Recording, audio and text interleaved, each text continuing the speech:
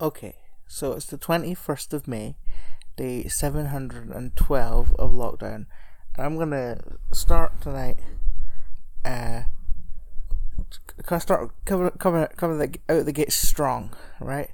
And this audio log, which is an unedited, uncensored, unfiltered look into my brain. And what's currently in my brain is, for the second day running, corned beef hash. That's right. I'm going to talk some more about corned beef hash. Although actually, I'm going to, as soon as I finish this, I'm going to go through and microwave myself one. That's what I'm going to do. But that's not what I'm talking about, because what I'm talking about is, I went to the supermarket today. I mentioned yesterday about anxiety I have shopping for food. Which has been heightened because anxiety. Everyone has anxiety shopping nowadays. I'm not special in that department anymore. But let's discuss what happened this morning. Like I say, I go out to the supermarket about 7 a.m. Because 8 a.m. to 9 a.m. is the block they have for the elderly or people who need extra time, etc. You know what I'm talking about. You know what I'm talking about, right? So I like to go in before it's busy. When put 2 corned beef hash in my 2 McIntosh's corned beef hash into my basket. Get to the checkout, only to discover both of these corned beef hash packets, because they come in like those plastic sort of microwavable trays, are cracked on the side. Just cracked on the side. So, for the first time since this lockdown began, I had to interact with a stranger and explain to someone what was happening, which was a weird thing, because usually this was still the case here, I have noise cancelling headphones on. And I didn't pause the podcast I was listening to.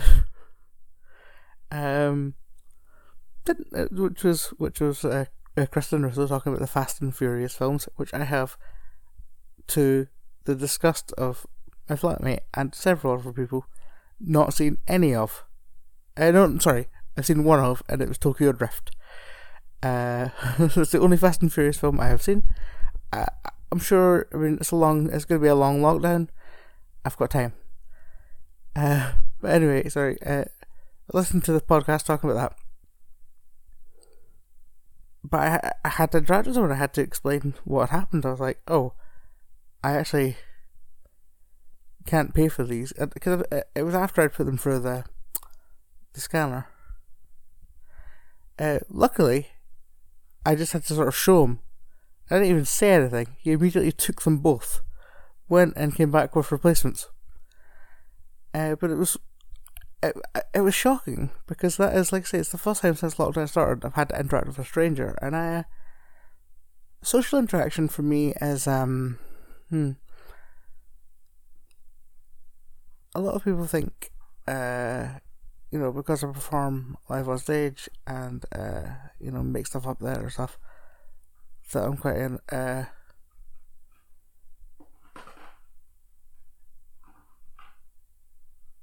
sorry, just some loud banging from the hallway.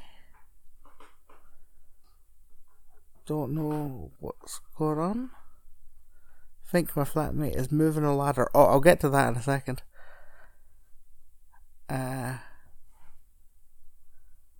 Hard to say. Where was I? Oh, yeah, social interaction. People think I'm an extrovert, because on stage I've had therapists in the past that I've mentioned that before, but I'm not. I'm massively an introvert, like almost painfully, and literally pathologically have social anxiety. So I struggle enough talking to my friends and loved ones, never mind talking to strangers, especially not currently. So I was worried I'd have to have this conversation like at 2 meters distance, shouting at him. Luckily, he figured out what was wrong. But it really threw me a little, and it reminded me that there's going to be an adjustment period, right? Where things go back to being a bit more, at least a bit more like what they were before, if not exactly what they were before. They'll be like talking to people and stuff, and I don't think I'm going to suddenly be better at it or enjoy it more. So anyway, I came back with my newly found uncracked corned beef hash, and we had someone come around today to look at the boiler.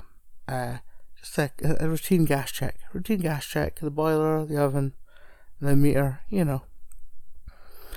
and that was super weird, because she turns up at the door quite rightly, wearing a mask, wearing gloves, and obviously she's in the living room looking around and stuff, and I can't be in the living room. It's impossible to stay exactly 2 meters away. It's impossible to stay 2 meters away from someone who you don't share a household with if they're in the same room as you, same living room. Like, how would that work?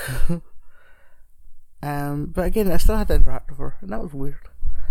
And yeah, that's why the ladder would have been in the wrong place, because she was using it to check the meter, hence why it was being moved earlier on in this recording, I presume. I'll find it afterwards. And yeah, I'm going to leave that large section of me reacting to external noise. I'm just going to leave that in. You probably can't even hear the external noise. I'm just sort of hyper aware of it. But yeah, I mean, the social. Luckily, I've had. It's not all been confusing social interaction and stuff. I've been getting on with some exciting stuff. By which I mean, I finally watched that episode of Buffy I've been putting off. I will not talk about that right now. I'm still processing how I feel emotionally. What? But also, I finally got around to, as I said I was going to do before, restarting watching Passive Interest. I watched the first 3 episodes, only the first 3, and it's interesting because I remembered that it took a minute to get going. And these first 3 episodes aren't bad by any stretch of the imagination, but it's so strange watching it, knowing how much better it gets. That's a common thing that I think happens in television. Like in a film, it's not likely that you're like, oh, the first scene is terrible, but by the end of the film it's really good. That's not a thing that usually happens. But because TV is able to sort of react to, like once an episode gets out there, or a couple of episodes get out there, you can see how the audience are reacting. You can see how it looks up on the screen, whether it fits what your vision was. You can see what works and what doesn't work, and you can adjust accordingly, like as it goes along. And I think American TV especially does this because they've got longer seasons, and the way the sort of network television system works, and you're only ever like 4 weeks ahead at maximum. So like there's a lot of shows that start out not as good. Like a friend of mine has just started watching for the first time. She's just started watching Parks and Recreation. Parks and Recreation is maybe my favourite sitcom of the past decade. It is incredible. It is so funny, it is so sweet, it is so heartwarming, it is so touching, and its first season of 6 episodes is legitimately terrible. I have tried to rewatch that, and I can't do it. And it makes it hard because so many times I've recommended a show to someone, and I've had to say, oh, but this bit isn't good. Like BoJack Horseman is the same thing. First 6 episodes of that aren't that great. It's not, like there's good bits in them.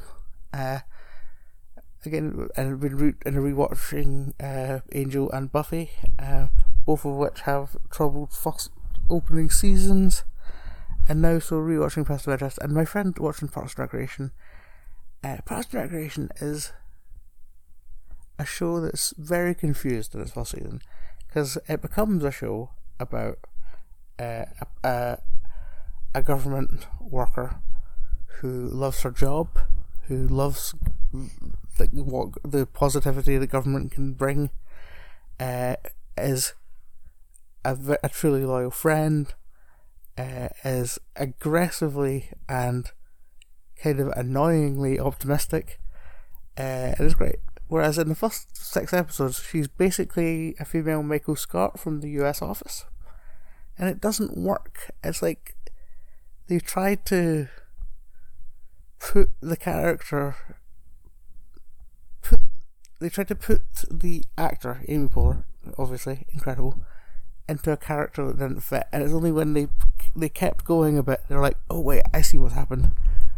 And so many of those characters are sort of there in the first season.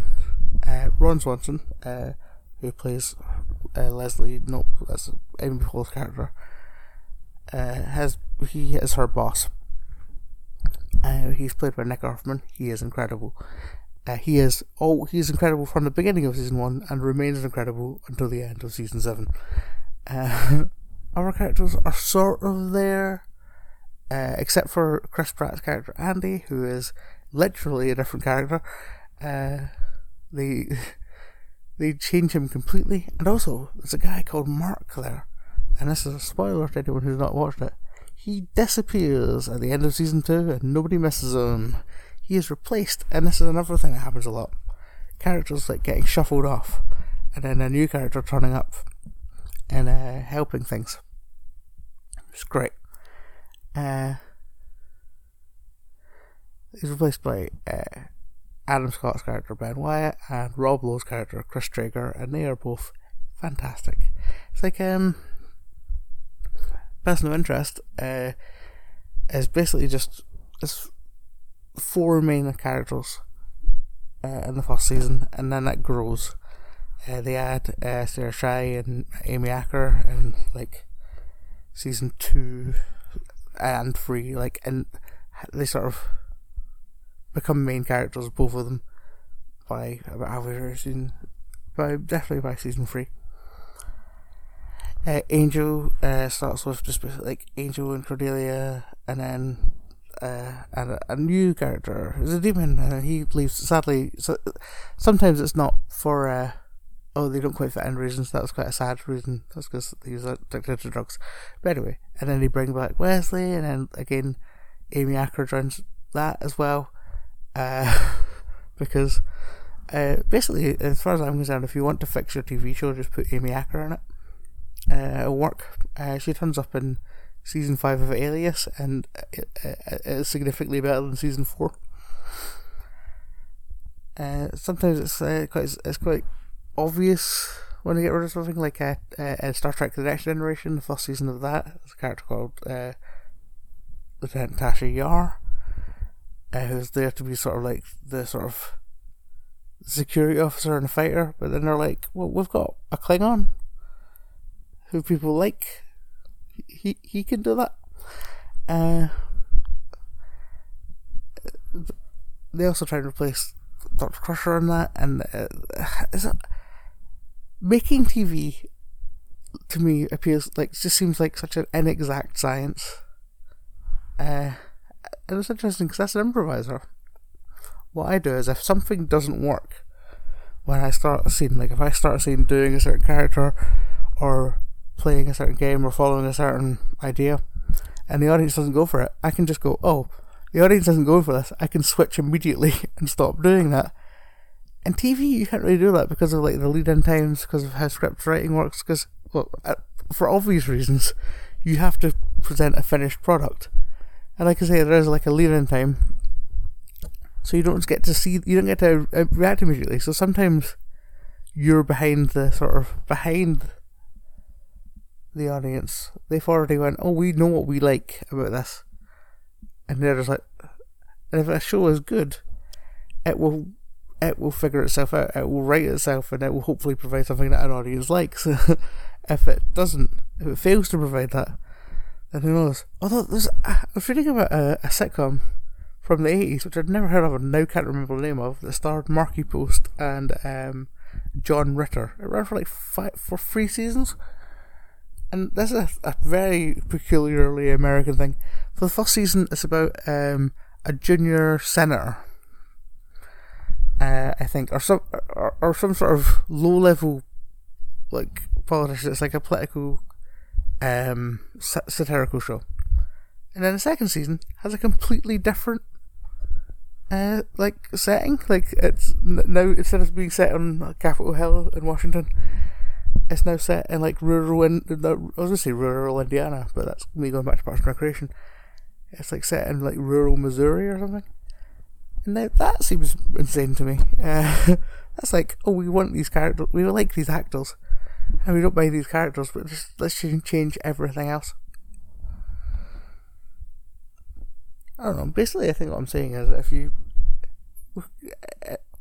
I'm in a privileged position, I guess, in that I have a lot of space in my life to watch television, because of my work and because of mental health, etc., etc.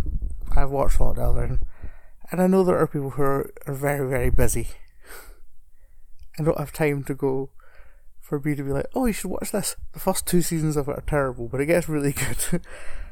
But I guess now that we're in this sort of messed up lockdown situation together, and why not give one of these shows that you've heard things about but never quite got into like a bit more of a try? I don't know. It's very interesting to me about like that whole idea that if you invest into this relationship, you'll get more out of it. It seems like a very sort of strange way to approach TV, but I think that's probably where I'm coming from. That's why I get so emotionally invested. Because I'm like, hey, I remember when this was terrible. I stuck with this, and it was great. I deserve some sort of, like, yeah, I try not to be that kind of fan. They exist, especially in the modern world. But yeah, there's so many shows that had like a famously bad first season. The first season of Seinfeld has 5 episodes that you don't recognise. Elaine's not even in the first one. Very weird. Jerry has a dog. They get rid of that dog. Yeah, like, British sitcoms tend not to do that as much because they tend to write a full 6 or 7 episodes and then have them in the can before one even goes out. But you found sometimes like the second season like lurches in slightly different directions. I don't know. I just think that idea of editing and revision, obviously something that doesn't apply to these audio logs. I don't do them. I don't edit or revise them at all. But like, life can be a bit like that, right? Like, something isn't working, you don't just keep doing it. You change it. Like, if there's a person in your life who you did used to get on with really well and you were really close with, and then you're not, for whatever reason, like you've drifted apart or whatever, you're allowed to recast them, I guess. Not that I'm saying my life is a TV show, but you know, this person worked for a little bit, but the storyline has moved on and doesn't involve them anymore. Or the setting. Sometimes you need to change your setting. Sometimes maybe you've been your season of television has been a bit too dark, right? And you could do with leaning into the comedy a bit more. But then again, I guess life isn't a TV show, so maybe we don't have as much control over it as that. Sorry, I didn't expect to get philosophical. I thought I was going to be talking about TV. I thought I'd just go on about TV shows that I love. But yeah, it's an interesting thought.